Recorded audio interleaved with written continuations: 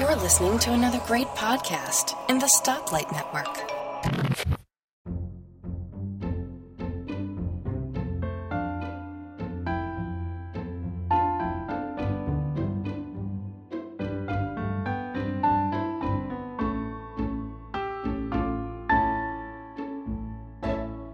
Hi folks, and welcome to episode 25 of the Let's Talk Apple podcast, the show for September 2015. This is the first episode of year 3 of the show, and I'm your host, Bart Buschatz. Well, I can't really believe it's been 2 years since I started this show, but here we are starting into year 3. Joining me for this first show of year 3, I have two wonderful panellists. We have, we seem to be entirely a British Isles show today, which is unusual. I usually manage to get one American on, but all within a few hundred miles of the Irish Sea. So there's Gazmaz is with us. Hi, Gaz. Good evening. And I would just say good evening. I don't have to say good afternoon or good morning because we are in evening state at the moment. Yes, we're all at Greenwich Mean Time. It is 20 hours and 12 minutes for all of us. And the other us is Nick Rowley. Hi, Nick. Hi, Bart. And happy new podcasting year. I suppose it is, yeah. No, it just struck me then that it seems like only yesterday, and yet it's been 2 years. So it's funny how that goes. Flies by, doesn't it? It really does. Now, September is pretty much always the month with the most Apple news ever, because Apple have a habit of having a keynote, releasing a batter of software, and then releasing some hardware into the mix as well. And September 2015 has been no exception whatever. So let's get stuck into the news. Starting off with our notable numbers section. So we're going to be talking in detail later in the show about iOS 9. It only came out this month, and already, less than a week after it came out, it was at 50% adoption rate, which is just astounding in my opinion. Yeah, they like these numbers, don't they, Apple? They do like to tout them when they've got a high adoption and retention rate on the latest OS, so I'm sure they're rubbing their hands together with glee on that one. Well, it's very good for developers because they get to play. Yeah. I suppose it makes it's good all round, really, because obviously Apple know where it comes from. The word just gone from my head for some reason for support. It makes it easy for them on support. It makes it easy for them to know what to develop under one tree. It helps developers. It helps security. It's good all round, I suppose. It's the only thing it can be a little bit of a downer on is if you've got an older device which doesn't run the latest quite so snappily. But I think Apple are pretty good at trying to make sure that their newer software now runs relatively well on older devices. Yeah, by basically stripping out features so that those devices can keep up, which is fine because it means they're security-wise they're kept nice and up to date. Quite a contrast to the Android ecosystem, I would say. Yes. Apple do make it very easy, don't they, to upgrade? It's a button, and you push it. Not only that, you also get a little. What's the phrase they use for the little? A little badge. Badge, that's the word. Yeah, you get the little badge as well to say there's an upgrade. A little prod. It's a nag badge, isn't it, really? Well, yes. It is. It's red, so it's like poke. Have you done it yet? Poke. Although some people I see with the badge that says, 56 or something, it's like, have you ever updated it up? No. But that is a minority, I will admit. Another story that caught my eye. So the company 451 Research did some satisfaction surveying on the Apple Watch, and they found that 87% of people are satisfied with their Apple Watches, which is a good number, but I don't know, for Apple that seems low. Yeah, has that dropped? Because I thought that they had quite some good numbers when it first came out, but yeah, you're right. I thought it was 90-something, yeah. But was that by the same company? Because... Not sure. Depending on how you poll... It's hard to compare apples with apples sometimes. Yeah. This was probably 4 people who were passing who they asked. Well, 87? No, that would make it 75, 25, 50. That's true. No, it's not a bad... I'm sure a lot of companies would be delighted with it, high 80% satisfaction, but it just struck me that Apple usually has a 9 as the first digit. I think there were always... It wasn't a massive sample size, was it? Well, does it say in the story? 145 users, apparently. No, that's not a massive sample size. Yeah. No, yeah, never mind. But yeah, that's. I think I'm just reading the article down, and it says the sample size was 145 users, which it does say, which is on the small size. But so you can plus minus quite a bit around that. Yeah. Don't you think as well, with the Apple Watch being such a personal device, that there's more chance of people saying, no, this isn't for me? Whereas with a phone, it's a phone, so you'll keep it, even if it's not the most brilliant thing you've ever had. You'll probably keep it and be quite happy with it. But with a watch, it is very personal, isn't it? Yeah. Victor Kahia, who is a card-carrying nerd, card-carrying Apple nerd, Victor got an Apple Watch, tried it, and got rid of it. Yeah, didn't like it. I, on the other hand, am delighted with mine, so good for me.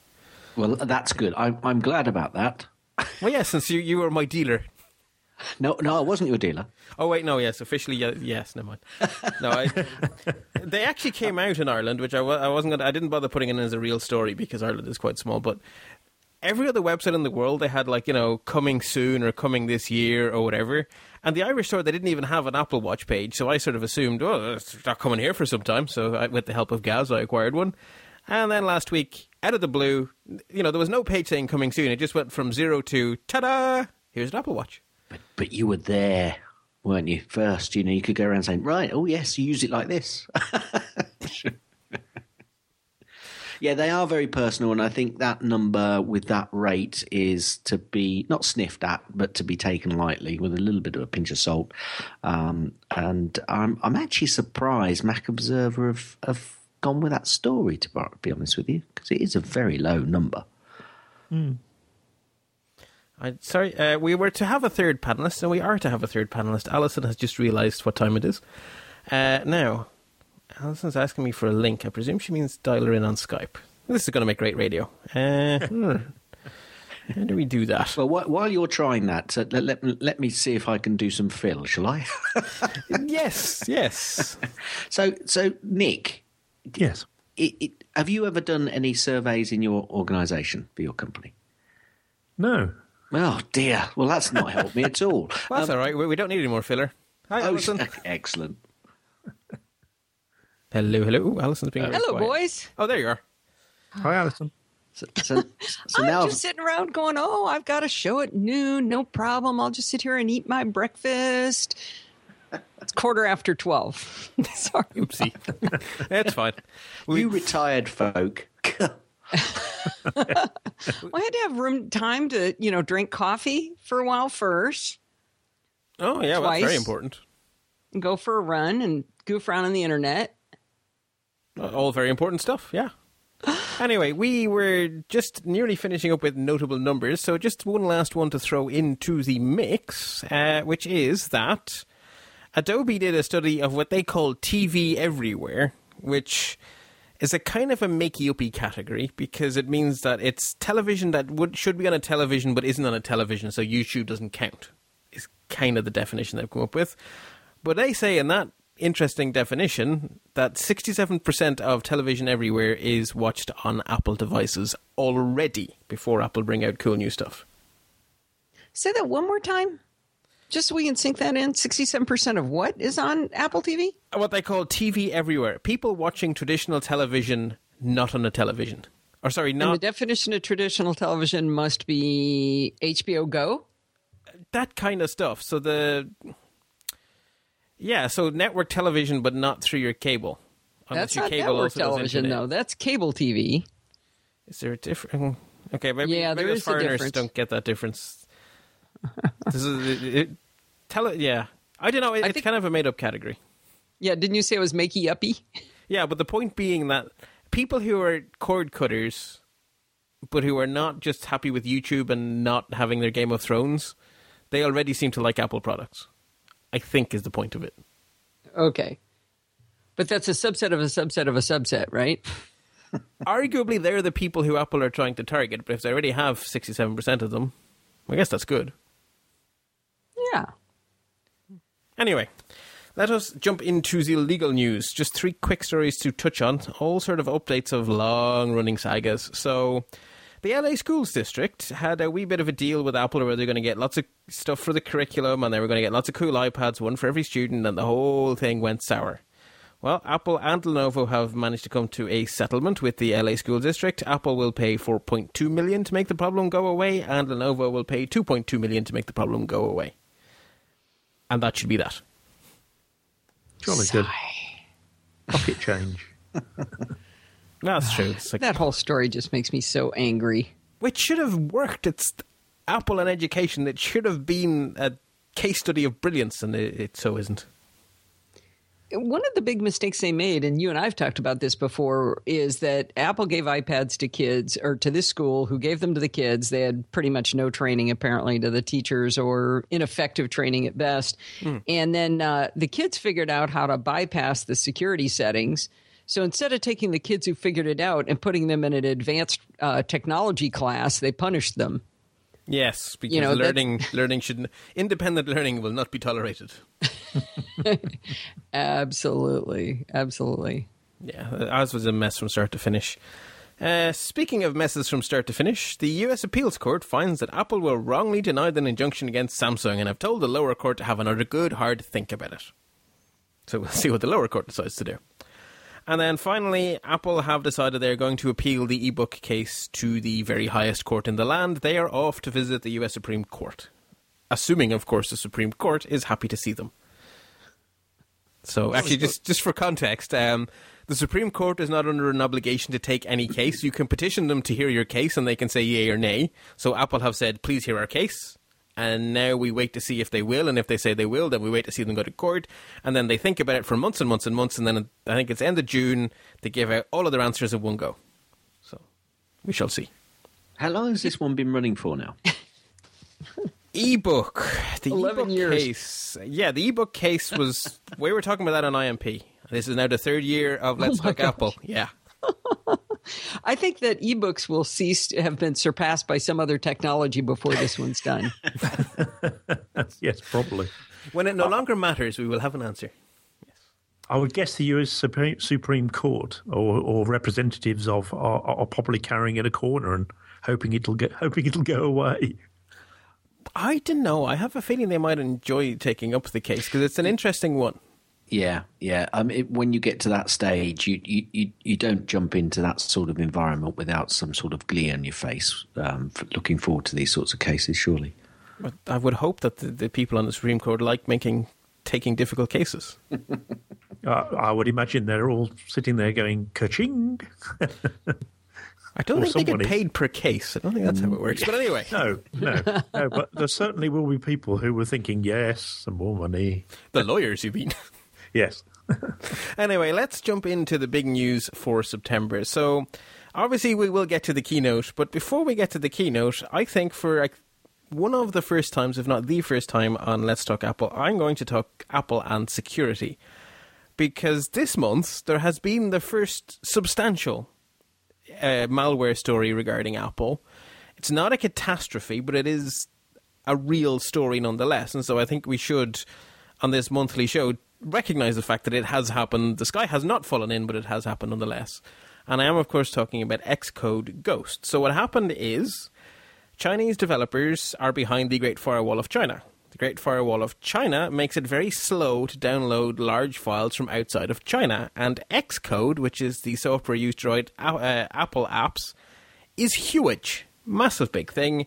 Downloading it from Apple takes them days. So there is this whole flurry of unofficial mirrors within China, and a lot of them are simply good-hearted people helping out their fellow developers. And some of them are not. Some of them contained booby-trapped versions of Xcode, which meant that every app built with this booby-trapped app builder contained malware in the app. So there were Chinese developers developing away, submitting stuff to the App Store, and the stuff was making it into the App Store. Now, the epicenter of all of this was China, so the vast majority of compromised apps were Chinese apps, but there are also Chinese companies developing major apps for major companies. So I believe there was a version of Angry Birds was affected, and also apparently WeTalk or WeChat or WeSomething, which is very popular with people who are not me, was also affected. Apple then, of course, when they found out about it, responded. So OS X now detects the malware, and therefore it stops it from getting in that way. They are scanning stuff before it hits the App Store. There is now an official way to download Xcode from within China that is not going to be slow. And there is also an official FAQ for anyone who wants to have a read of more details. I think I've caught everything there. I think the best thing about this, the only good news about this, is that Apple looked at the root cause of it being too slow in China and said, okay, well, let's fix that. Yes. You need to give people the motivation to do the right thing. Yeah. Yeah, no, that's a really good point, actually. So rather than just throwing virus scanners at the problem, they went, let's remove the pain point that made this a viable vector. I'm assuming, Bart, that the developers obviously didn't know that the code was being inserted into their apps. Yes. And that was then slipping through into the App Store because they're not now being checked because they were known developers with these apps already in the store? No, they would have been being checked, but until, like, a virus scanner can only detect viruses that are known about. So until someone knew about it, it was passing the test. And then once people knew about it, the test could be updated, and then it would fail to pass the test, of course. And Apple could then retroactively scan everything in the App Store to work out every app that was affected, and hence every developer that was affected, and hence basically clean house, which is what they did. Right. And we should also say that it appears that this malware was not particularly malicious, for want of a better term. It wasn't going around stealing personally identifiable information and stuff. It wasn't egregious. It wasn't egregious, which is lucky, probably, more than anything else. This particular, this vector could have been more lucrative for the attackers than it was. Maybe they were testing the waters and didn't expect to get caught so soon. I don't know, but it could have been an awful lot worse than it was. It's very much people manipulation again, though, isn't it? Yes. It's actually using people's nature against themselves. I think the phrase I use is a squishy organic bit when I talk about this stuff on Alison's show. Yes. And the squishy organic bit is a very weak point in IT security. But the problem is, without the squishy organic bit, then there's no point in developing apps, because if those squishy organic bits don't want it, then you've got nothing there. So. Yes. And yes. Another point to be made, actually, is that these developers also had to have done something else a little bit silly from a squishy organic point of view, and they would have had to disable Gatekeeper to get this in. Because Gatekeeper would have flagged this as being not signed or failing its signature test. You and I talked about that, Bart, and I thought we came to a different conclusion, that they still could have had it in the middle. Well, they could have had it in the... Well, no, they would have had to click buy. They would have... unless they had it turned to 0, they would have had to click buy something at least. They would have had a pop-up that says, by the by, this is not kosher. Wait, so you're saying they could have Xcode itself? Yes. Xcode itself they would have had to? Yeah, they would have tried to run X. So there's 3 settings: the App Store only, known developers, and off. So if it was on off, it wouldn't have popped up anything. It would have done nothing. It would have just run. If it was on App Store only, it would have popped up a warning that they wouldn't have been able to click buy. But if it was on the middle setting, it would have popped up a warning that said the signature doesn't match. Do you want to run it anyway? At which point they'd probably think, don't be silly, it's Xcode. Of course it's okay. Yeah, maybe. Yeah, the thing is, a developer should know better. They're supposed to be nerds. Yeah, maybe. So anyway, it's interesting. And what's good to see is that Apple responded, as people have said, in a positive way to it. So hopefully that is that one nipped in the bud.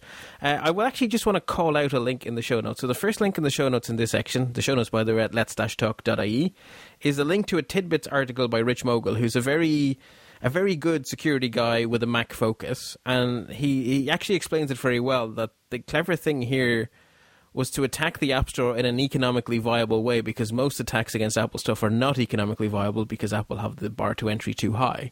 So they found a way that was economically viable because, of course, all modern malware is about making a profit. It's not about showing off to your mates anymore. So I would highly recommend people read that Rich Mogul article. It's really very good. Cool. Okay, so they had a keynote. They had a big keynote. It had a really Did big they? keynote. Oh, I didn't notice. Was it something big? Yeah, everyone was saying, like, all the rumor mill was saying that they'd be doing this and this and this and this. And I was like, they couldn't do all that in one keynote. That'd be ridiculous. Tim Cook couldn't do his big introduction at the start to it, all the cool stuff. Tim Cook just went in and went, yeah, I'm skipping the introduction. And they then went and released a kabillion products. So many, in fact, that I suggest, while we're having this discussion, that we focus our attention on the stuff that's already out and that we don't spend too long on the stuff that's coming out next month, because we can talk about that in detail next month when we actually have it to physically play with. Does that make sense to everyone? Yeah. Only if you give us time to whine that, but I want it. Well, the iPad Pro in particular, let's just get that out of the way. He starts talking about it. Well, no, right, let's just get those out of the way and then we can delve into those stuff. So, November. Why are you telling me about it in September when it's so cool and making me want it? And you're promising it to America for November and Ireland God knows when. Possibly because they knew Microsoft might be bringing something out soon. Yeah. Oh, was it? Surface 4. Well, when did the Surface 3 come out? They wouldn't be having another keynote, so perhaps get it out there. The Surface Pro 4 came out this morning, Bart. This morning, okay. It hasn't made my RSS reader yet, but there we go. Okay, and I guess so how does the 4 stack up to the iPad Pro then? They didn't even bother to compare it to that. No, because they said it's not. The iPad is not in its class. They compared it to the MacBook Air. The iPad Pro isn't a proper computer. The definition of proper being runs Windows? Well, desktop OS. Yeah, a desktop OS. Because that's the big difference, isn't it? Really, yes. In some ways. I mean, you could argue, actually, that by not having a desktop OS, it's actually a better product. Yes, that would be my argument. Yeah, that would be my argument. Or not. But I'm sure there are an equal number of people out there who would be saying, don't be silly. Of course it's better to have a desktop OS. So we should probably save this one until both products exist. I think that might be an interesting discussion. Oh, so the 4 is announced today but not released yet. Yeah, but it's a lot sooner than November. I forget how soon it is. They did a bunch of other cool stuff. They have a new they actually announced their first laptop. There's all kinds of stuff we shouldn't talk about. Yeah, it was actually I hate to say it. It was actually a really good announcement today. Yeah. Did they announce a pencil? Pen. Close enough. That really it's got an eraser, and our pencil doesn't. So. I was going to say, it's got a rubber.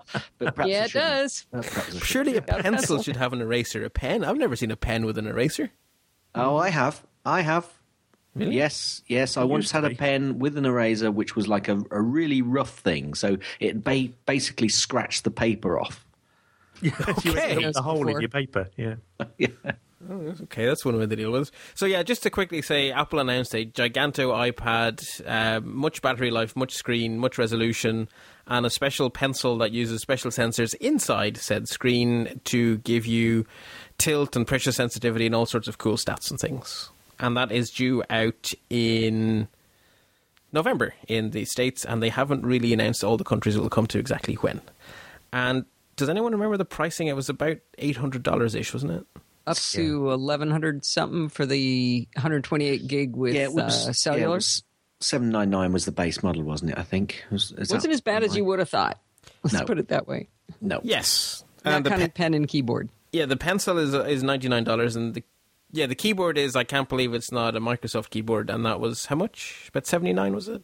No, it's like I don't remember, $129 or something. I think it was. I think you're right, Alison. I think it was $129.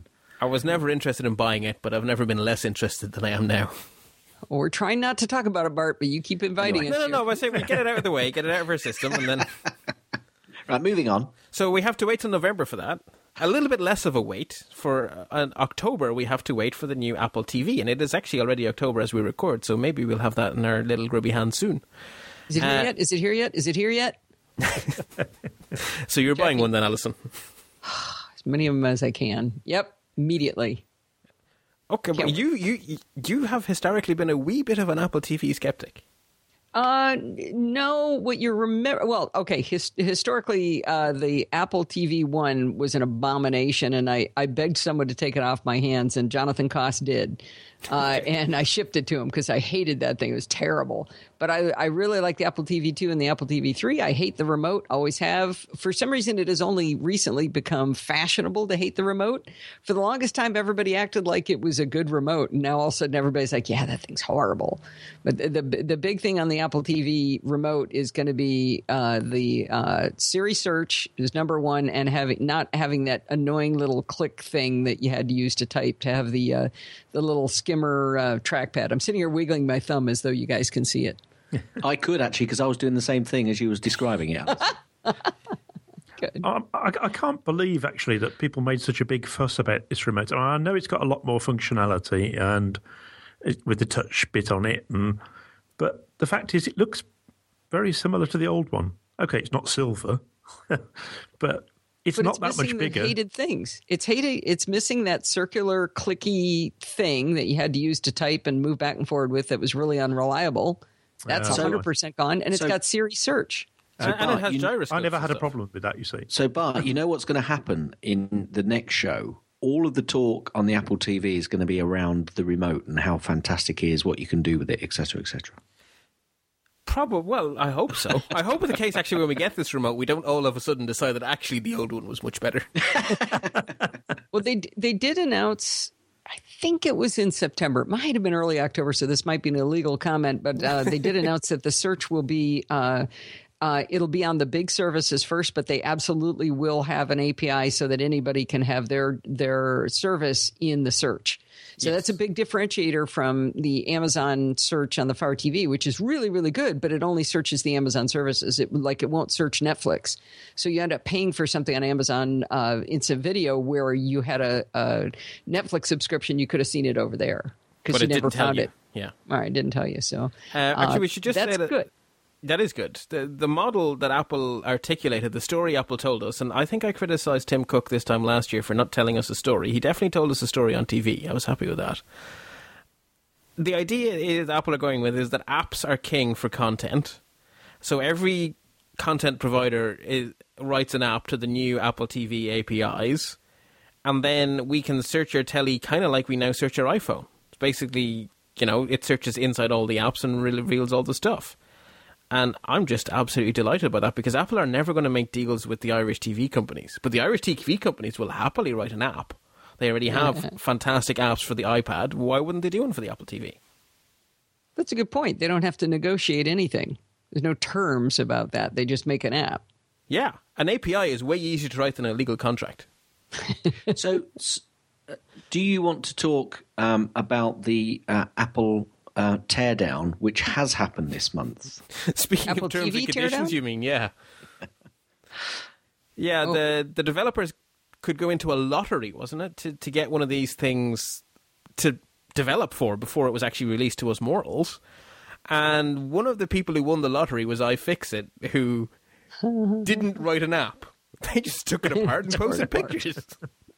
And they were very, they even said, well, look, it's in our nature. That's what we do. And we kind of thought there might be some repercussions. So what happened is Apple basically kicked them into the App Store. Your developer license revoked. Oh, I can't see Apple's point. Did they have any apps, though? I think they had one, and what they said was it's actually not a big deal because we're moving to a mobile-friendly site that will behave just like an app anyway. So they're just accelerating that plan. I think it's okay. I think they got away with it, kind of. But the problem is... Bart, they may have got away with it, but they may have spoiled it for other developers. But, come on, Apple. It's iFixit. What were you thinking? Well, I guess they would do it? It means they didn't rig the lottery. Because if they had rigged the lottery, they would not have given one to iFixit, let's face it. Something else we should say, actually. So this whole model of apps being great for television studios, it's also going to be great for people who have lots of media on their own computers that is not in iTunes. Hurrah! Yeah, exactly. So VLC have said they are working on an app for the Apple TV. So if that as Plex, I believe, as well. I believe Plex also said they were. Yes, so brilliant. That's going to be really good, isn't it? Oh yeah, that'll be fantastic. That was what I tried to do with the original Apple TV. Was I hacked it to put Plex on it, and that's when things just went horribly wrong. So if I just have Plex, that'd be more fun. Yeah, if there's no hacking involved, this is a very good model. So I'm really looking forward to that. And the last thing we should say on this topic before we move on to the stuff we actually got this month is that we have already mentioned Amazon in this conversation and how their search only searches their stuff. They have kind of decided, in my opinion, they've decided to go to the dark side. They are banning the Apple TV and the Chromecast from their store and from their marketplace because they don't think it's good and it pushes Fire TV well enough. It's like, yeah, but you could just write an app for it. Didn't that happen in October? And I think it happened like in the dying days. I think it happened like last Friday. I think it just snuck into this month. Stuck over the wire. Yeah, I guess I'm not surprised they're doing that because that seems like, I mean, that's the kind of, how do I say it politely, snothole move that Apple would certainly do. What is it though? Apple haven't removed music services from iTunes. Like there are apps for Spotify and so on and so forth. True, and they do have Amazon products that compete. They have the Kindle products. Yeah, a long time ago, though. I mean, they did. I mean, they stopped apps coming through that. Spit it out, Nick. What are you trying to say? Well, there was the Google kerfuffle, wasn't there? That repeated things that provided the same functionality. Yes, they did say that was in their original terms. I remember that, and yet they have a lot of stuff. You can download mail clients now. I think that part might be over. Yeah, they changed their mind. Yes, that's quite a long time ago, but Apple have done it in the past. I'm not saying that justifies what Amazon's done, but obviously they're thinking the same way as Apple did then. Ish. Because in that case, it was Apple saying, look, Gmail works just fine. You're using our app. Stop confusing people. So there was no competitive, the Google weren't making money off it. It's somewhat, it's different, but I can see, it was still a silly idea, which they thankfully recanted on. So anyway, that is TV coming up. So keep an eye out for that in October. Happy tweets from Alison when she gets hers. Hopefully Ireland gets it soon. My little Apple TV is just too short looking. I need a taller one. You could buy two and stack them. It'll be just like they did with the Airport Extreme, right? They had short ones and they suddenly got taller. Yeah. Okay, so in terms of stuff we got our hands on this month, obviously the obvious one to talk about is the iPhone 6S and the iPhone 6S Plus. They are available in the United States as of last weekish. They're not available in Ireland yet. Boo. And I believe the UK got to play too, so I guess the first question is who on the panel managed to get one, if any? Hand up, sir. Okay, which did you go for? 6S. 6S. Alison, did you partake this time around? Steve and I alternate, so there's always a new phone in the house every year. So he got the 6S, which for him is a giant leap for mankind because he went from the 5S to the 6S. And in his opinion, the single biggest thing about it is, another row of icons. I mean, okay. If you think about it from an interface perspective, that is the most dramatic thing, though, right? Well, surely the 3D touch is more dramatic than the extra row of icons. No, because you see the icons every single time. Yes. No matter what you're doing, you see those. Oh, okay. And more lines in email, and I guess. Okay, so, well, Gaz or Steve via Alison, who wants to go first and explain the brilliance of the phone? You should go first, Gaz.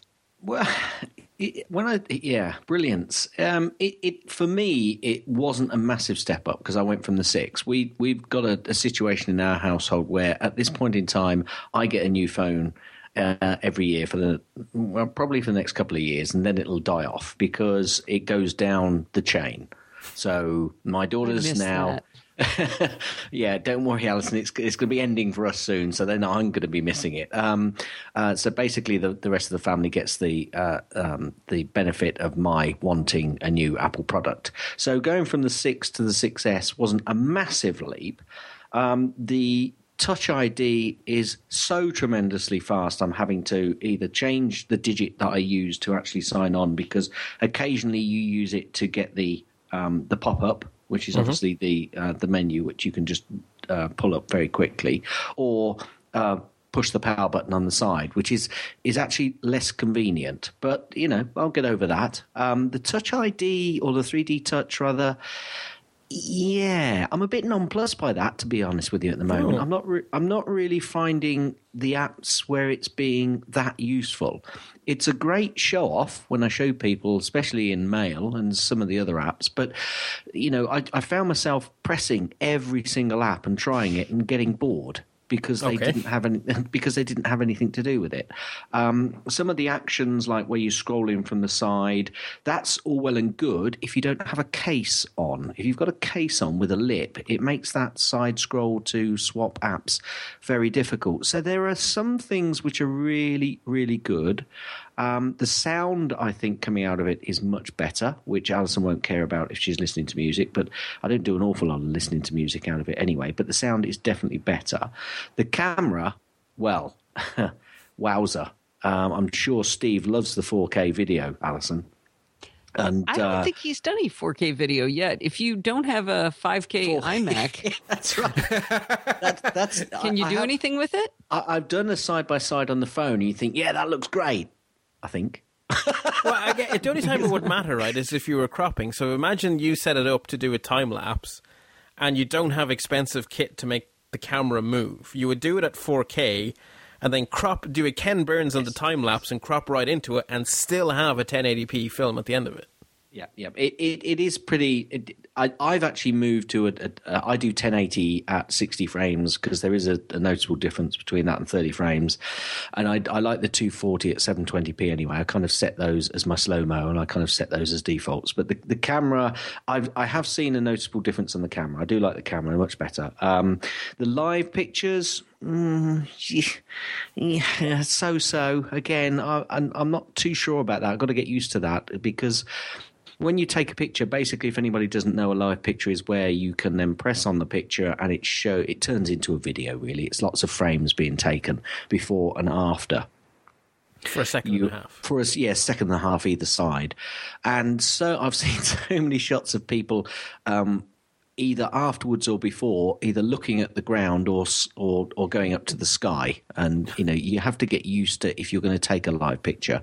And obviously it takes up space on your camera as well. But By the way, I've heard there's an update to the software that Apple is instituting, that if it senses with the gyro that you've suddenly swung it down, it stops doing it. Right. Okay. Because that's so prevalent. Yeah, it needs that.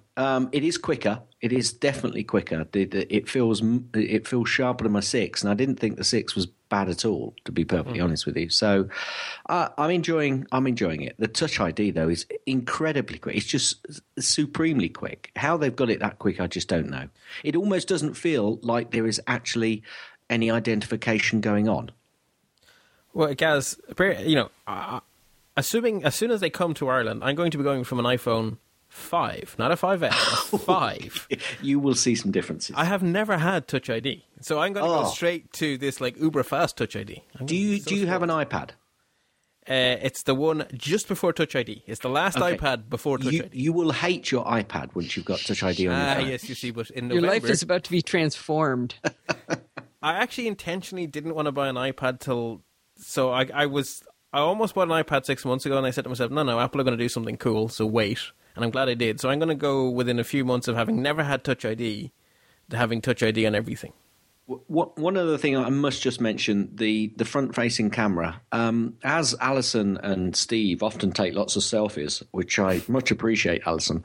Takes a lot of those on the GoPro, though. Different kind of selfies. I do actually like that ultra-wide angle you get from the GoPro selfies. And it's beautiful imagery. It's just Can I get back to the phone? Yeah, sorry, yes. I do actually like the better front-facing camera, because actually it's important to take selfies. A lot of people ridicule them, but I tell you what, your kids are going to love them later on in their lives. I can say that from a certain thing that's happened to us recently. So yeah, selfies are not bad. Please carry on taking them, folks. That's actually a really good piece of advice. As strange as that sounds for me to say. Okay, so Alison, how is Steve's experience compared to Gaz's? I don't know that he's been doing nearly as much with it different as you would think. The speed, the camera seems good. We probably should have spent some time doing some side-by-side comparisons of low-light photography. That was one thing I was looking forward to, but to be honest, we haven't done that yet. Have you done that, Gaz? Have you looked at the low-light performance? Because it's supposed to be way more better. Not tremendously yet, but I have heard that it's a lot better. So, and I've seen one or two images which are better, but I've not been in a situation where I've been able to do any testing. Although I do still currently have the old phone with me, so I can actually do some side-by-side comparisons if I really pull my finger out. Excuse me?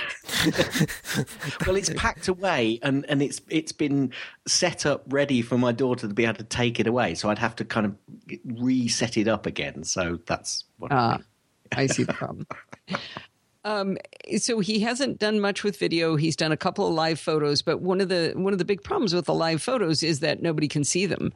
I just assumed, and now listening back to what I said on the SMR podcast when I talked about this was, well, that would be crazy if they gave you something you could only see on an iPhone. You can only see them on an iPhone. You can't see them on anything else. And El Capitan. Not that Steve and I have been able to figure out this morning. Well, according to the internet, I don't have any such pictures to test with, but according to the internet, double-clicking on them in Preview or the Photos app will make them do their magic. Not according to what we did this morning. Maybe we were pushing wrong, but Steve and I were both on El Capitan, and originally Switchmark sent it through Telegram, so we thought that was the problem. So then we tried it in Messages, and we couldn't see anything going on. So then he said, well, maybe I think you have to drag it into Photos, open it in Photos to do it, and that didn't do it either. So we could have missed how you're supposed to do it. Well, that in itself is not good. We didn't discover it, right? Yeah. Yeah, even if we were just idiots, we should have, between the two of us, been able to figure that out. Okay, I'm just reading a Reddit thread here. It says, blah, blah, blah, live photos can't figure out, am I missing something, ? Followed by, I figured it out. You have to connect your phone to your Mac via USB and transfer them that way. If you just do it wirelessly via PhotoStream, it no worky. Oh, dear. Oh, dear, oh, dear. Yes. Yeah, so, it's really cool looking at it yourself. There is work to be done, I think, is what we can get from the one thing we do know is they will fix that and they will get it sorted. But I'm finding a lot of this with Apple that, it's like Photos now. Great, it's got extensions. About time. You can multi-name different pictures. Great, but, really? Are we having to wait for all of the great things to for the second... That doesn't bother me as much in Photos because it's an application. But you buy a brand new device that's got this new feature. You're going to try it. Nobody can see your photos. You're going to forget about it. You're not going to do it. That's true. But where I think it'll break loose maybe is when Facebook is going to add it to the Facebook app. And so since that's where the world is on Facebook, annoying each other with selfies, I think that'll really help. Yes. Because you start to see them. Wasn't it this month that a survey came out where they asked people, do you use the internet? And 50% said no, and then 64% said they used Facebook. Because it wasn't in the Internet Explorer icon, it didn't seem to count as the internet. Anyway. Just some other stuff that came up, just looking at stuff I picked up for the show notes. 3D Touch will work through screen protectors for those of you into that kind of thing. I've always been a naked iPhone person. The iPhone naked. Oh, you're going to be dropping that phone. Don't go naked. Seriously. Really? Don't do it. In the first 3 days that Lindsay, Kyle, and I had the iPhone 6, all three of us dropped it on concrete. Two of us got lucky. So is it because of because it's losing the square lines I'm so used to? Is that what's going to get me? It's so smooth. It's like butter. Yeah. Just fall right out of your hands. Mine just flipped out of a pocket. It's unbelievably slippery. Get a case. I'm serious. You can't not. Oh, I hate cases. Yeah. Well, okay. Okay. No. Good luck. I also have. I guess I also have insurance, but that's not a good idea. Yeah, you don't want to exercise it on the first week. I mean, it just doesn't. Have you dropped any yet, Guy? Gaz. Yeah. Same thing. Well, no, it's not the same thing, because if Guy dropped his, he's more likely to break it because he's got a lot further to go. Yours doesn't quite hit terminal velocity. Yes, I have. And I put a case on almost immediately afterwards, which I'd bought at the same time anyway. But luckily I dropped it on carpet, so it wasn't too bad. But yeah, it is slippy, but you will need a case, definitely. Okay, noted. Thank you. Do you think? But Alison, do you think I used to have one of these protective screens on one of my old iPods, and I actually put that protection all around it, so it was actually on front and back. Now that was quite grippy, so maybe you could look at that, Bart. Yeah. They have glass screen protectors now, too. I don't know if that would... But you'd need to have something on the back, too, to make it have some sort of friction. Something. I mean, sandpaper. Anyway, Nick, Nick, you were trying to jump in there? Yeah, I was just going to ask. I've heard quite a few people talk about the iPhone, and particularly about 3D Touch, and sort of saying, yeah, it's interesting, but they're not using it very much. I just wondered whether any of you had got any opinions as to whether when the third parties start to use 3D Touch more. My impression at the moment is that it's just a shortcut. So you just got shortcuts to things. So people aren't using them because they know they've got like muscle memory for the old way of doing things. But do you think when people start using it in a new way, then it'll come into its own? It'll actually make it really useful. I think actually when it comes into its own in a new way, people will then start to use it as muscle memory for the old way as well. Because you're right, it is kind of a shortcut. But I'm starting to use the apps. The problem is that you don't know which app's got it and which hasn't, and how to utilize that. And that's the memory stuff which will kick in, and it'll get there. It is quite useful. It is, to have your finger on the screen and then decrease, to pressurize slightly, and then again, it'll come. It will be really useful. And yes, if some app developers utilize that functionality, it will be tremendous. Thank you, Gus. Alison, do you want to chime in on that? Not really. Okay. I'm good. My thinking of it, having not had one and never used it, so take that with a pinch of salt. It strikes me that it's like right click or control click if you're old fashioned, and it may be something that's more for power users than for average users, perhaps. No, I don't think so. No, I don't think so. I think it's actually it's extremely useful to, for in email, for instance, getting that quick look and then diving into the email. It's just average Joe blogs will love that. Absolutely love that. I've shown it to a few people and they've gone great. But a lot of people, that's the only thing with Apple stuff. Sometimes you show somebody something and they always go, "Oh, great," because visually what Apple do is very clever. And it's everyday usage. And certainly in the apps where I know I can use it, I use it, and it is really useful. And it's not just right click, I don't think. I don't feel it's like that. Okay. I did notice the whole peek and pop thing is annoying as heck. And Tim Cook was actually on, is it The Tonight Show that Stephen Colbert took over? And he had Tim Cook on there, and Tim Cook got peek and pop mixed up. So I don't think that's a natural set of phrases. No. Well, I guess the action is natural to, push harder, but the naming... Yeah, the naming is just silly. There was actually one really funny moment when Stephen Colbert asked whether it was a new connector, and he said on the iPhone 6S, and he says, "Because if it is, I'm going to drive a fondue fork through your neck." I mean, come on, they to which Tim, of course, pointed out it was a decade. Yeah, it was more than a decade. Come on, give me a break. But it was still a funny line. It's a good line. Yeah, obviously they changed the name of that show because I always know it as The Letterman Show, but they can't possibly be calling it that anymore. No, it's like The Tonight Show with David Letterman. It's The Tonight Show with Stephen Colbert. Oh, cool. I always thought it was the Dave Letterman Show. Goes to show what us foreigners know. Oh. Okay, something else. The internet was awash, if you'll excuse the pun, with people saying that the iPhone 6 was waterproof, that you could shove it on the water and it'll all be grand.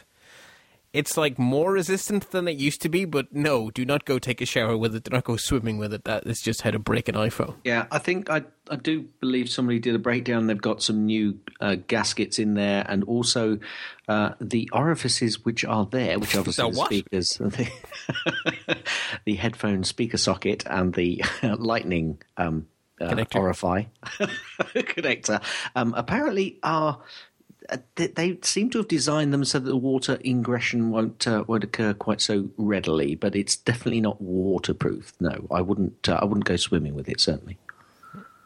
So, for anyone who didn't, who needs to be told that, there you go.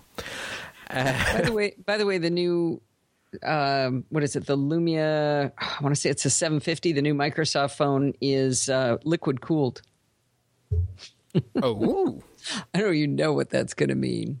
I'm just trying to work out what does that mean. I understand what it means, but what does that mean? Yes. Hope it doesn't spill. Yeah, you get a wet ear every time you phone someone. I think we are getting to the point where some of these devices will be waterproof, though, because isn't there a company that does some sort of spray that you can spray the inside of the phone which makes them water resistant? Whether that has a detrimental effect on some functionality of the phone, I don't know. But I have a vague memory of Leo Laporte doing that, dropping his phone in the water and it dying. But I could be wrong. Okay, so we're way off yet then. All right, fine. Has anyone seen anyone trying to bend this new phone? Yes. There's There's a guy who does like Ultimate Fighting, that stuff in America where they don't have any rules and they beat the snot out of each other. And he bent, it was UFC or whatever that's called.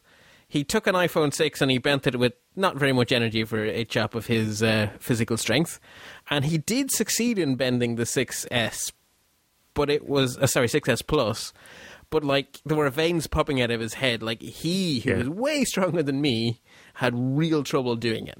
I've actually seen one where it's two lads trying to bend it, both of them, and they did manage eventually, but only when they were both sort of almost collapsing with the effort.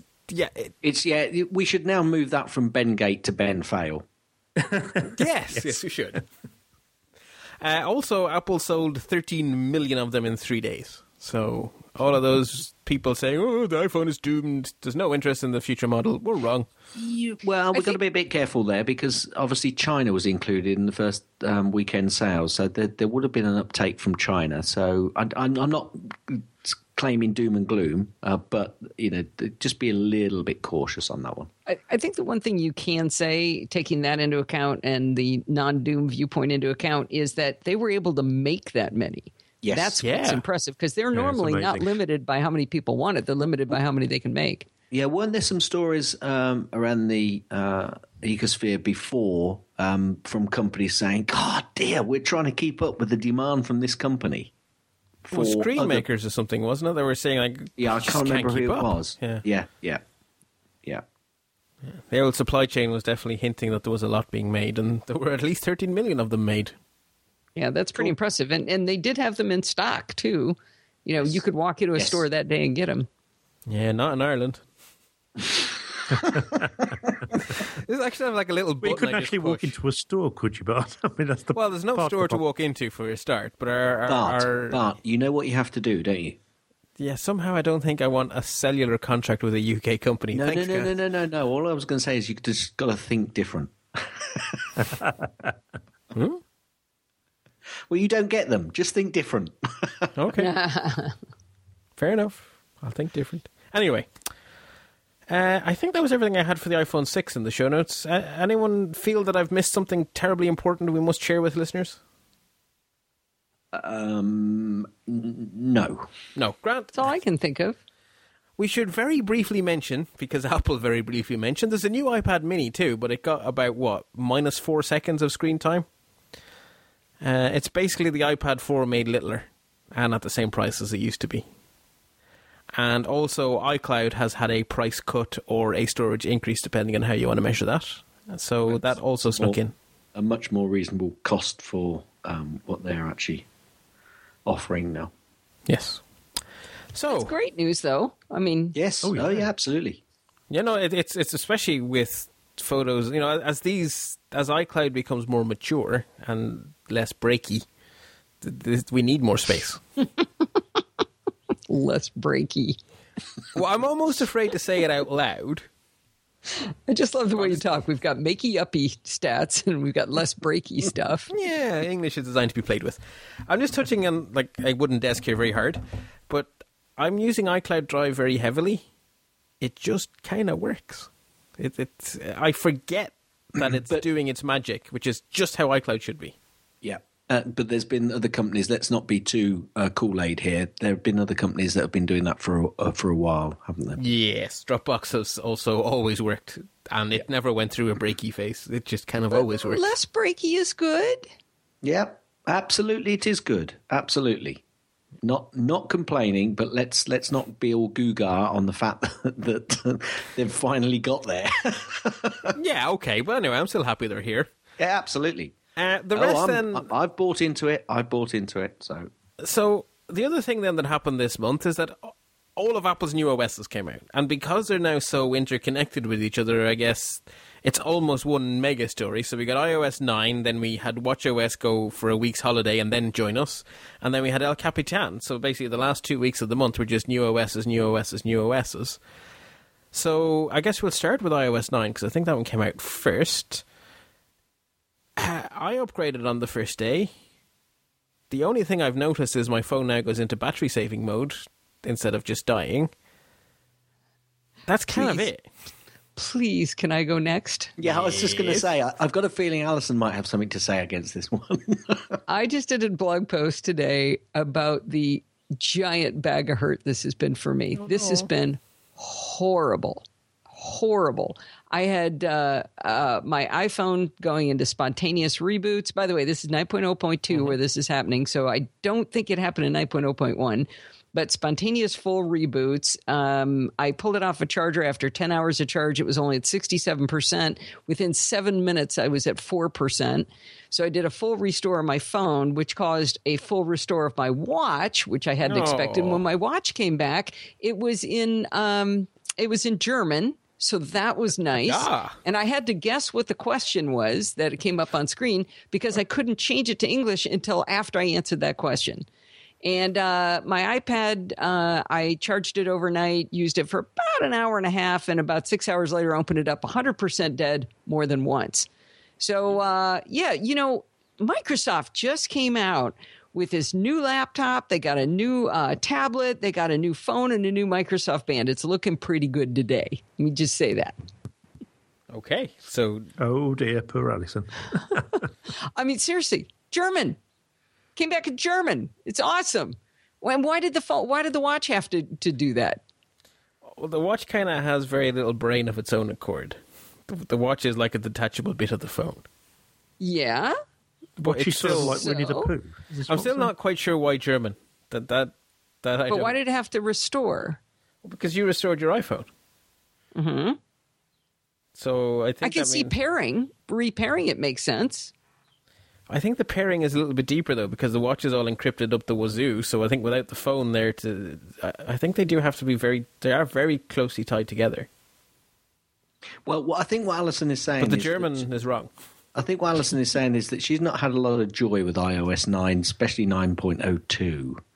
Yeah. I've got to say I've experienced one or two smaller issues, but nothing that dramatic. And while I had 9 on the 6, it did seem to improve the battery usage. So, but Alison's obviously issues are real because she's feeling that pain. But generally, I've not seen the same pain. Touch wood. And thanks, Alison, for taking the pain for us. Yeah, I'm not thinking 9.0.2. But Bart, you said you were having battery problems too. Well, not compared to you. No, not at all. No, my iPhone. I think my hardware. Enough that you mentioned it, though. Well, no, my hardware has been suffering the last, about a month ago, my phone seems to have decided it's had enough of being a phone. And I'm just really hoping we get the iPhone 6S here soon.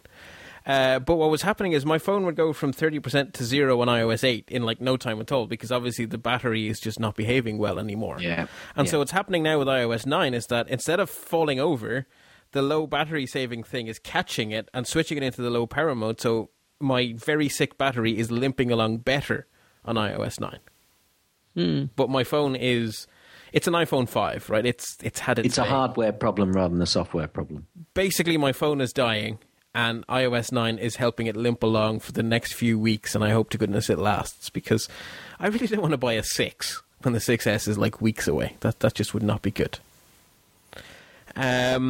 Generally, I'm hearing good things about iOS 9. There are little pools of badness out there by the sound of it. Yeah. In my show notes, I have the whole content blocker thing listed. We're now an hour into this show. I suggest we pretend that didn't happen. Oh, I wanted to make a comment about it. Well, you can make a short comment about it. I just wanted to say that I've listened to several podcasts, and on nearly them all, I've heard people say, it doesn't really matter, though, because Apple have got a very small market share. Ooh. And it's driven me mad, because I've been shouting at my iPhone or my car or however I'm playing at the time, saying, no, you've not been listening to Bart's show, because it owns a lot of the actual browsing market. Yeah. So yeah, I just wanted to say, nay, really, to everyone, and say we're getting that wrong. That's not a very good idea for people whose livelihood relies on this to be so out of touch. But anyway, my iPhone 6 doesn't do content blocking, so I have not played with it at all. Therefore, I didn't get stung like Alison. Actually, poor Alison, you got stung on that one too. Mm-hmm.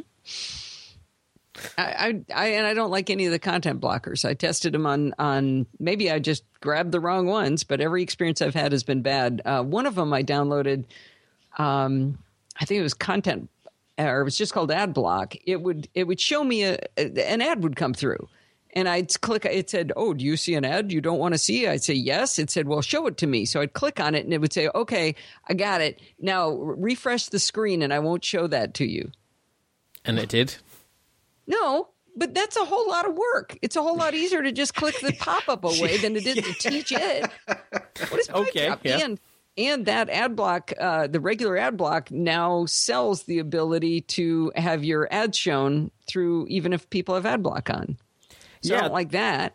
That strikes me as just a really icky, extortion racket. Agreed. Mm-hmm. Yeah. One of the things in the show notes... I'm actually trying an ad blocker called Crystal, which does seem to have improved my browsing experience a little bit at the moment. But I picked the other one and I uninstalled it. It was just all kinds of times I would go to websites and nothing at all would be on screen. It would just be blank. That's not good. Oh, well, at least you didn't see the ads.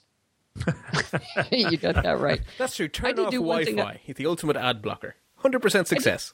Yeah, I did do one thing on my sorry, Alison. On my site. I went through and I only do an Amazon affiliate link, and that little bit of code gets blocked. So people are always asking me, "You always talk about your Amazon affiliate. Where is it? I can't find it on your website."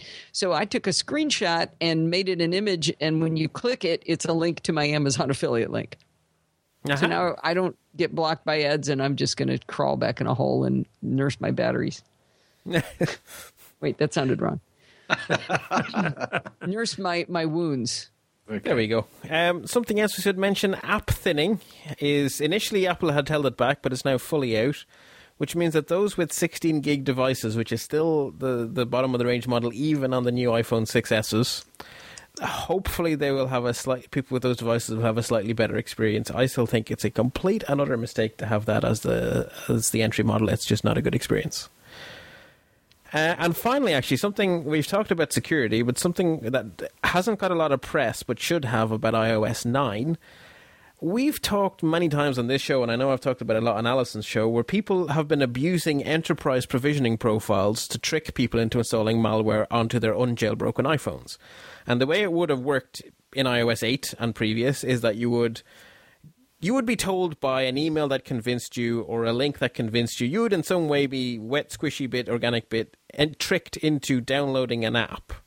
When you run it, the iPhone would pop up a message saying, "This is from an untrusted developer. Do you want to continue?" basically. And an awful lot of human beings went, sure, whatever, of course.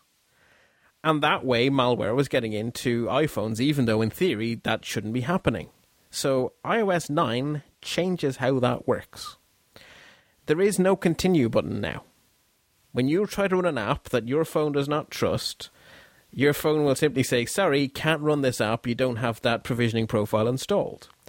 And if you're with a company that legitimately has apps to put on your phone, they have to give you the provisioning profile first, and then you can run the app. Which means that this, as a technique for spreading malware, the door has been closed here. So that, I think, is well worth mentioning. Yeah, sounds good. So, WatchOS 2. Anyone notice it, really? German. As I don't have a watch which can utilise it, no, nothing from me. Alison likes German. But, yeah. Have you got your watch back, Alison, or is it still Ostdeutsch? Yeah. Oh, yeah. No. I was able to once it was done doing whatever it is, I said, Ja. Is it Ja or Ja? J-A? Ja, I would pronounce it, but I'm not German. We'll go with Ja. Once I said Ja to it, I was able to then go into my watch app on the phone and change it to English. I'll tell you one thing I do like. I have wanted to be able to get to glances more easily when I'm in the middle of a workout. Yeah. So before, you had to hit the digital crown. It would take you off center to the main screen, to the app switch or the app chooser kind of screen, and then you'd have to hit it again to bring the clock to the center, and then hit it a third time in order to bring up the main watch face. At which point you could then swipe up to get to your glances, and then swipe right, left, right, left. Sounds really easy. I tried to go really fast once and just hit it 3 times, and guess what that does? No. Turns on voiceover. Oh.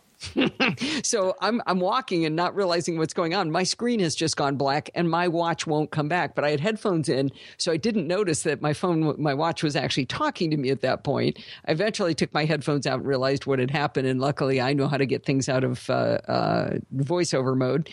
So anyway, so you have to do it very slowly. The one little tiny enhancement they've done is you hit it once, gets you off center. If you hit it again, it centers and then instantly goes into the watch face. That actually is better, right? It's still... Oh, it's way better. It's only 7 operations to see, say, my battery life instead of 8.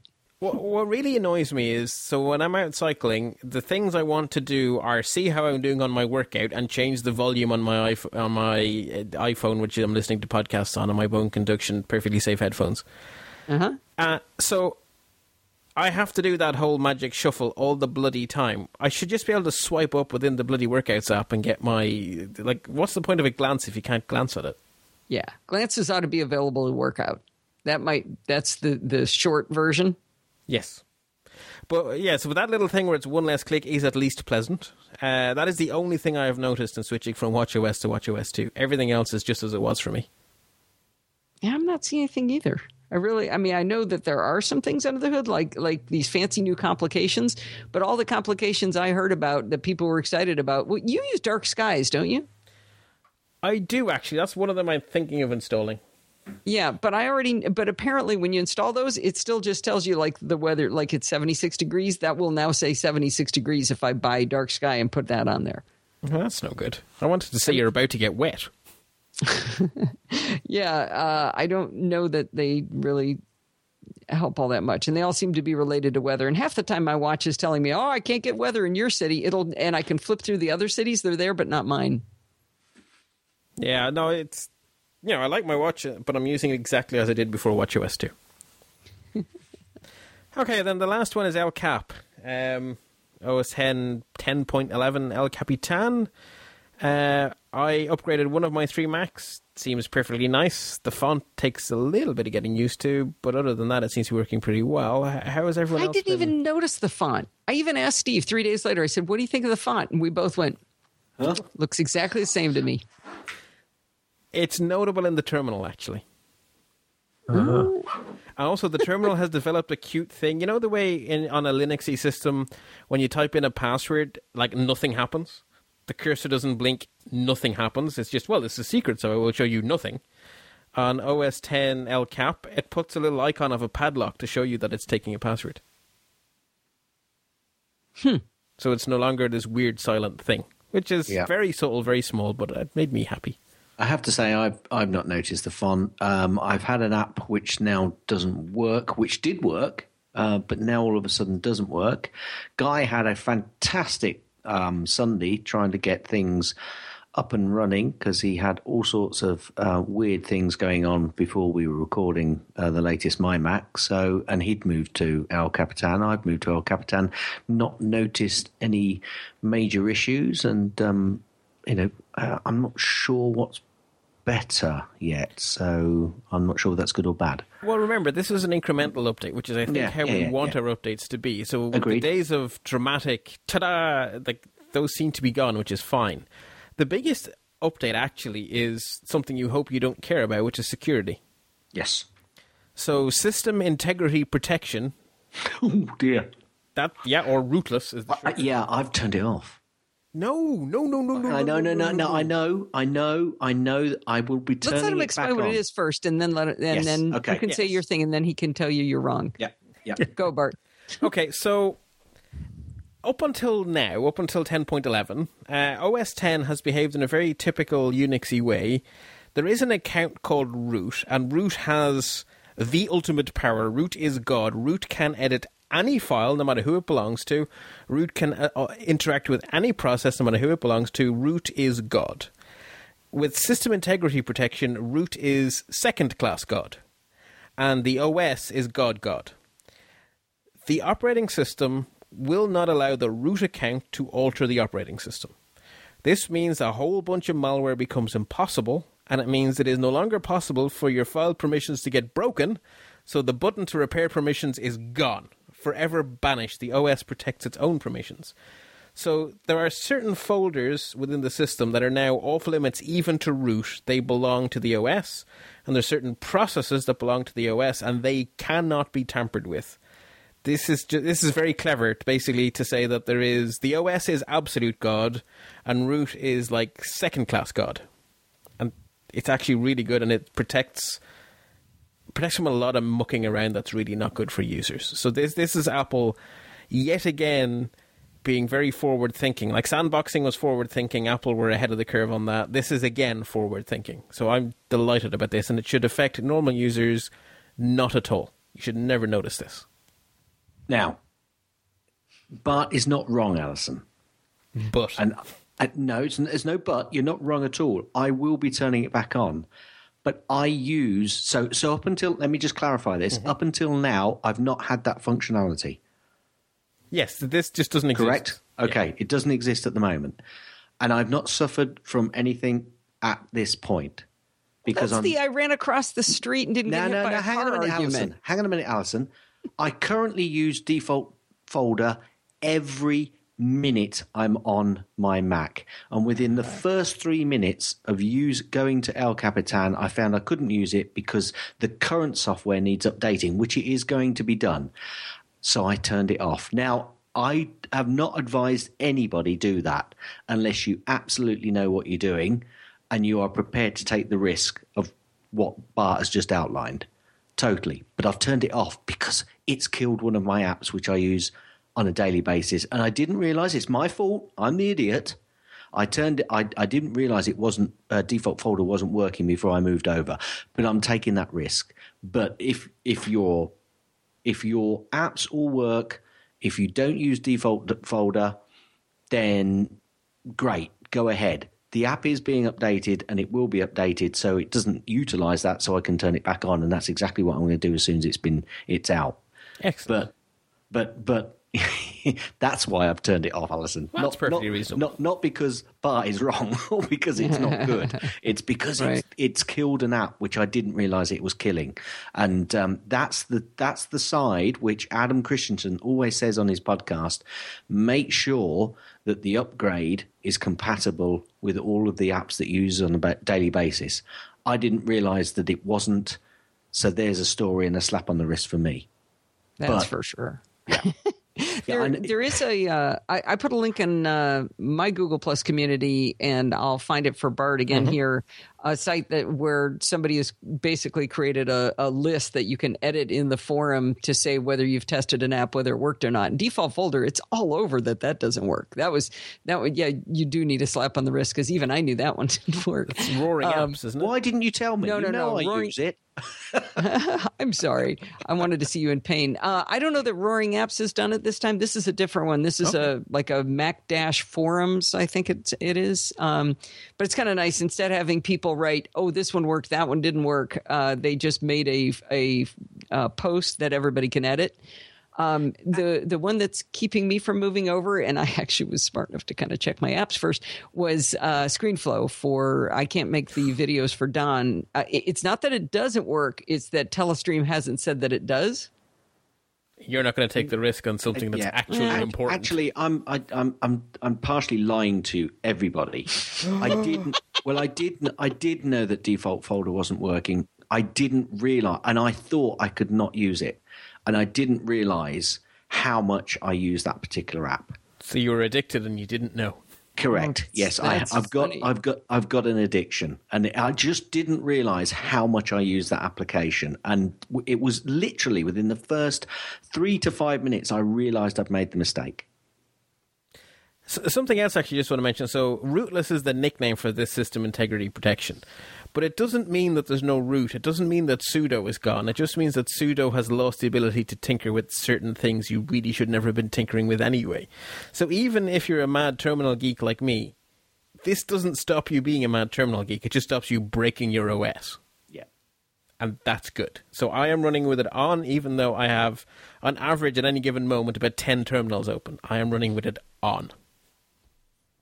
I did find in iStamp menus, they said specifically that you can no longer, some of the icons, you can't slide them around anymore like you used to be able to because of the separation of church and state that they've done.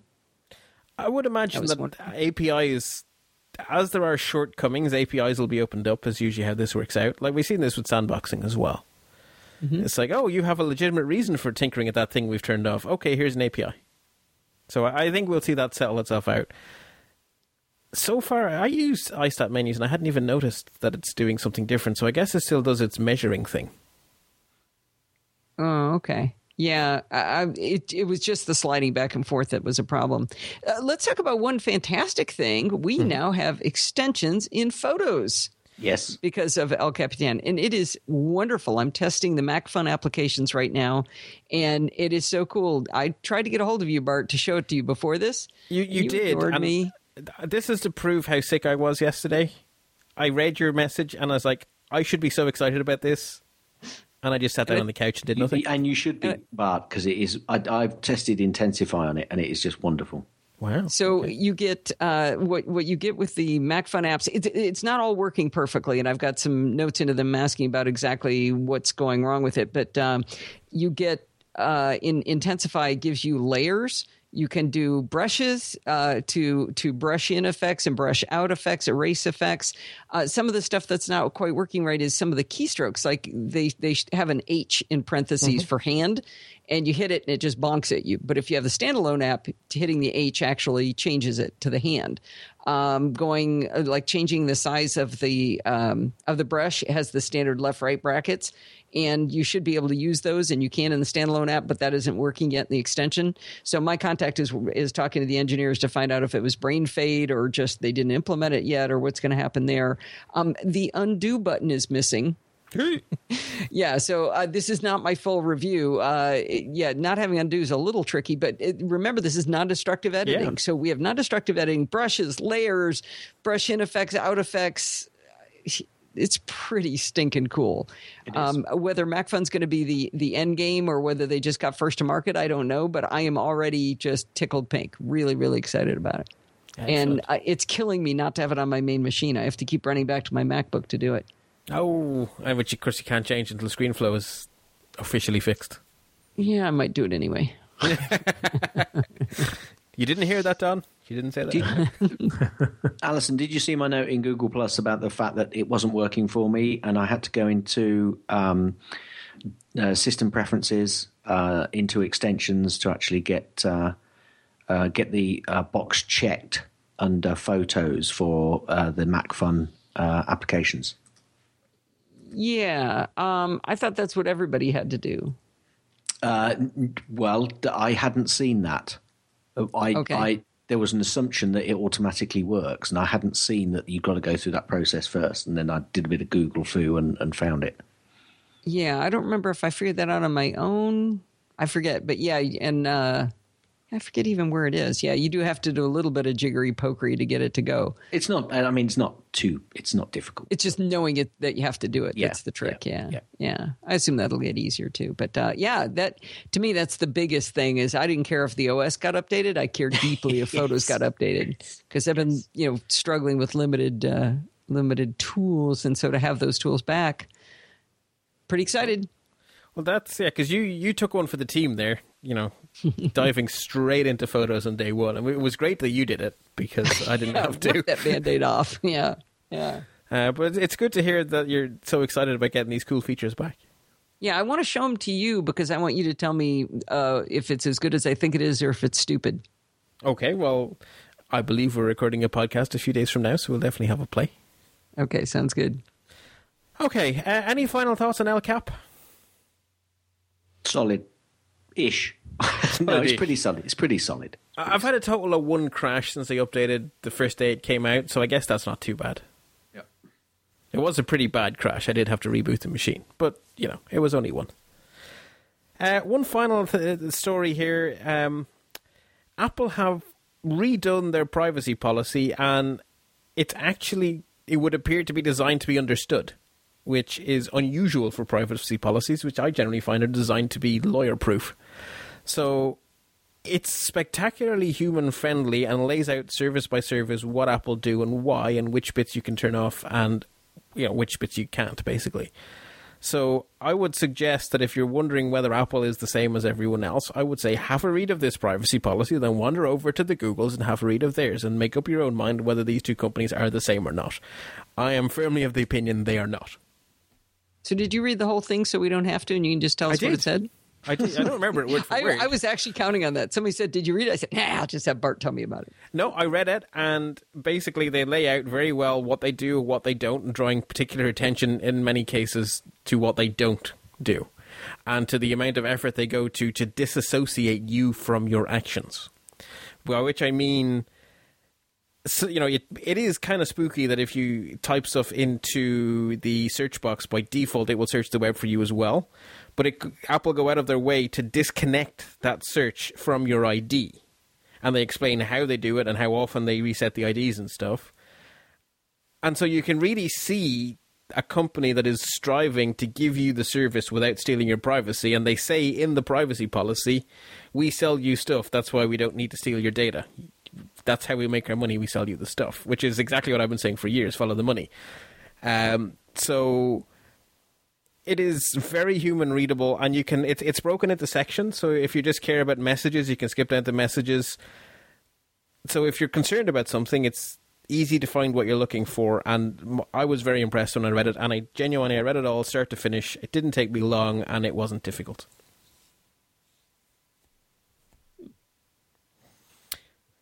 Okay, well, we're going for an hour and 20 minutes, so I did think of one more snotty thing to say about El Capitan. Oh, go on. Two more things I don't like that were touted as good things. I'm not saying anything's worse, but something that was supposed to be good and isn't as good. Split screen. I tried doing split screen and got just really bad results. So first of all, the apps have to have the API for it. So not all my apps will go split screen. You click and hold on the green little bubble in the upper left, and that lets you put it on either the left or right. And then it's waiting for you to put a second thing in. So you have to know that you want to put two things as side by side, which makes sense. But on the left screen, I've had graphics problems where it got all garbled on top of each other that were not repeatable. But I've also seen it where it just makes everything way, way smaller. So if I do it on my 27-inch cinema display, sure, that's going to be great. But on my 12-inch MacBook, it made Facebook so small I couldn't read any of it. So that was stupid. The second thing was this idea of pin tabs. I thought, oh, pin tabs, yay. Well, I'm in and out of Google Plus all the time. I'm going to go pin a tab there, right? So I pinned Google Plus, my Google Plus community into a pin tab, and I thought, okay, that's great. And then I was in the Google Plus community. I thought, oh, let me right-click and go to this link, but I want to open it in a new tab. It will not open it in a new tab. It opens it in that tab, and now you have pinned that new tab. Oh. So, like Facebook, I want to open a link from Facebook, but I want to leave Facebook open where it was. Nope. Now you've just changed it. Next time you go back in, it's on that new location. Yeah, split screen needs a bit of work, definitely. Yeah, I just felt that it was just a bit clunky. Yeah. I've had issues where I've basically got two applications up, and then you move back to one of the other applications just to put it so it's not full screen or full split screen, and then the other application seems to disappear in the background somewhere, probably going on a different desktop, and then that will become full screen and you can't get out of that. So there are one or two little things that niggly bits which they need to fix with the split screen. Yeah, Alison, I think it was you pointed out that Microsoft did this way better. Yeah, I mean, you just drag it to the left and it goes bing, and you can have something split screen and nothing else on the other half. Works really well. I use Moom to do that on the Mac. You get close and it just sort of draws a little dotted line to show you that you're doing it. So you can go the top half, bottom half, left, right half, and only have one thing in that half before you have to figure out what the other thing is. It just seems to work really easily. And it doesn't suddenly distort what you're looking at into some format you can't really read. So I'm not impressed with it at all. Won't use it until they fix it. Yeah, because Apple's idea is it's effectively a half a full screen. So it's not that the window is just resized on your desktop. It's that it makes a whole new desktop that has two halves. Yes. Yeah. Yeah, that is disappointing, because I was rather hoping they were just going to copy paste from Windows, because Windows got it right. Yeah. Just steal it. Be done with it. Okay. Yeah, like that's happened before. Well, it does happen, and it should happen. I wish a lot more people would steal some of Apple's ideas. Okay, so just three little quick stories to mention. Apple have a new board member, a chap called James Bell, who was a CFO for a little company called Boeing. And Apple Music has gone to China, along with... So does that mean we're going to have the flying car? Clearly that is what we must infer from it. The Apple plane is 2025. Cool. Made up a new rumour there. Finally, Apple's Q4 earnings call will be on October the 27th, so we'll be talking about that next month. Okay, well that brings us to the end of this show. Before I introduce my guests... just a reminder, there are full detailed show notes of all of the stories that informed our discussions over at lets-talk.ie. And you'll usually hear me talk about the two big blue buttons over there to help you support the show. Well, there's now 3 big blue buttons over there to help you support the show. So you can make a donation via PayPal. You can sign up on Patreon to support the show there. And the Patreon has like a special place in my heart. So the way Patreon works is that you sign up and you pledge X amount per episode I manage to publish of the two podcasts together. So it's 2 a month. And assuming I do them, I get that amount per month from everyone who supports the show. So basically, the people who support the show on Patreon are like the patrons of the show. And I know how much I can spend on bills because I know what's coming in from Patreon. It's a really great system. It makes it very easy to do this kind of, non-commercial podcasting. So Patreon supporters, you guys absolutely rock, and I love you to bits. And then the third new button that wasn't there before is a button that takes you to a place called Zazzle, where you can buy Let's Talk merchandise for the first time. So I, of course, tested all this out myself. So I now have a very nice new mug and a very nice new travel mug. And they have our lovely logo on them. The way it works is you get a cool product. They're high-quality, well-printed products. Some of the money goes to me for the purchase. And also, you get to walk around being a walking ad for this show. So it's a win-win situation. So 3 blue buttons. Do please consider clicking on them. And thank you to everyone who has clicked on the various buttons over the time. I personally am a patron of the arts because I love this content. And why not pay for it where we don't have to listen to ads? I think it's fantastic, Bart. Yeah, I'm definitely not affected by ad blockers. Gotta love it. Okay, panel, thank you very much. You guys also give freely of your time, and I very much appreciate it. So, Alison, you didn't even get to do a plug at the start because you were having a nice coffee. So do you want to tell people where you hang out? My apologies again for being late. That was not for the dramatic entrance. I do the NosillaCast Mac podcast hosted over at podfeet.com. My tagline is a technology geek podcast with an ever so slight Macintosh bias. If you haven't heard the show, Bart does a segment every other week in a segment of the show I call Chit Chat Across the Pond. And we have a lot of fun over there, different guests every other week. And it's geeky and it's fun and I have fun. So you should come listen. It's awesome. And then we have... and follow me on at Podfeet on Twitter. And all over the internet, in fact. Your Podfeet are... If it's Podfeet, it's probably you. Gaz, where do you hang out? You can go over to gazmaz.com, but generally each week I sit and put up with a guy called Guy Searle, and we call ourselves the G-Men and do a little podcast called the MyMac podcast, and it's a bit satirical, really. It's not actually very serious, but we have a bit of fun, and there are tips in there. It's worth a listen. I enjoy doing it, so does Guy, and that's the important thing. Having been a guest on the show, it is good crack.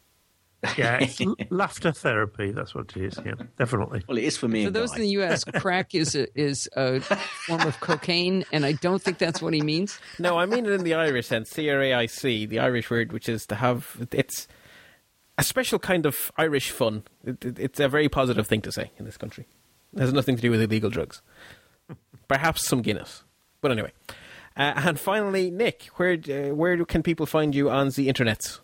On Twitter, I'm Spligosh, Spligosh. Or if you're Alison, Splygosh. But I really don't mind that. Oh, I'm doing it wrong all these years? Yeah, that's probably untrainable out of me. Sorry. At least I call you, right?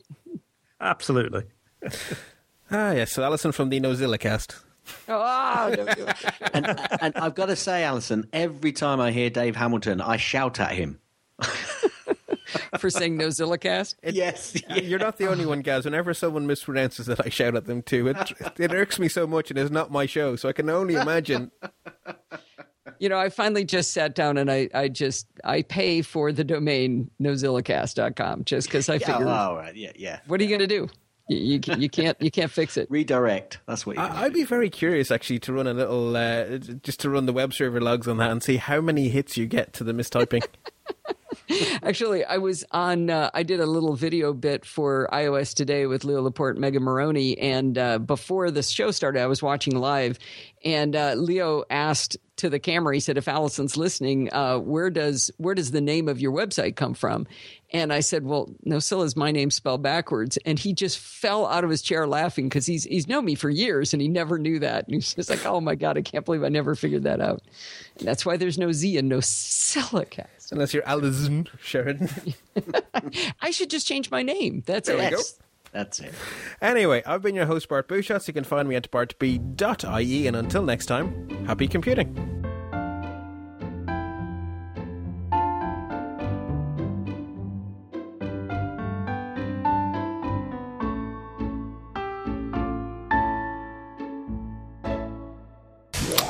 You're listening to another great podcast in the Stoplight Network.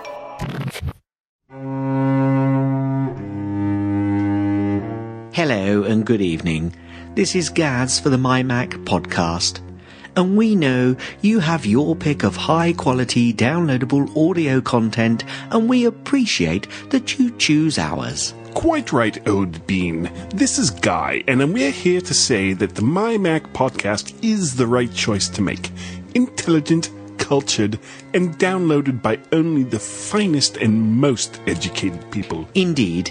In fact, we restrict our delightful missives to only those best suited... Guy, I can't go on with this. Who are we kidding? The MyMac podcast is probably one of the most accessible shows about OS X and iOS there is. Gaz, we're trying to up our reputation here. Oh, shut it. Listen, folks, tired of tech podcasts that talk over your head and go on too long, taking themselves so seriously, you'd think they were the ones making the product? Then you should listen to the MyMac.com podcast. at least 3 good chuckles per segment. If my math is right, that's about 10 laughs per show. Right. Because 3 times 3 is 10. Sometimes I really wonder about you, Guy. No need to wonder where to find the podcast. Just go to iTunes and search for MyMac. Subscribe and jump into the fun. You know, we're part of the Stoplight Network, and there are a lot of important people there. Well, we did say we hardly know anyone important. Though there was that time I was less than 30 feet away from the Woz, and I could have sworn we made eye contact. Most likely, he was having stomach cramps. Well, that would explain why he was doubled over at the time. Check out the Stoplight Network and the MyMac.com podcast. Enjoy it. Over a cuppa.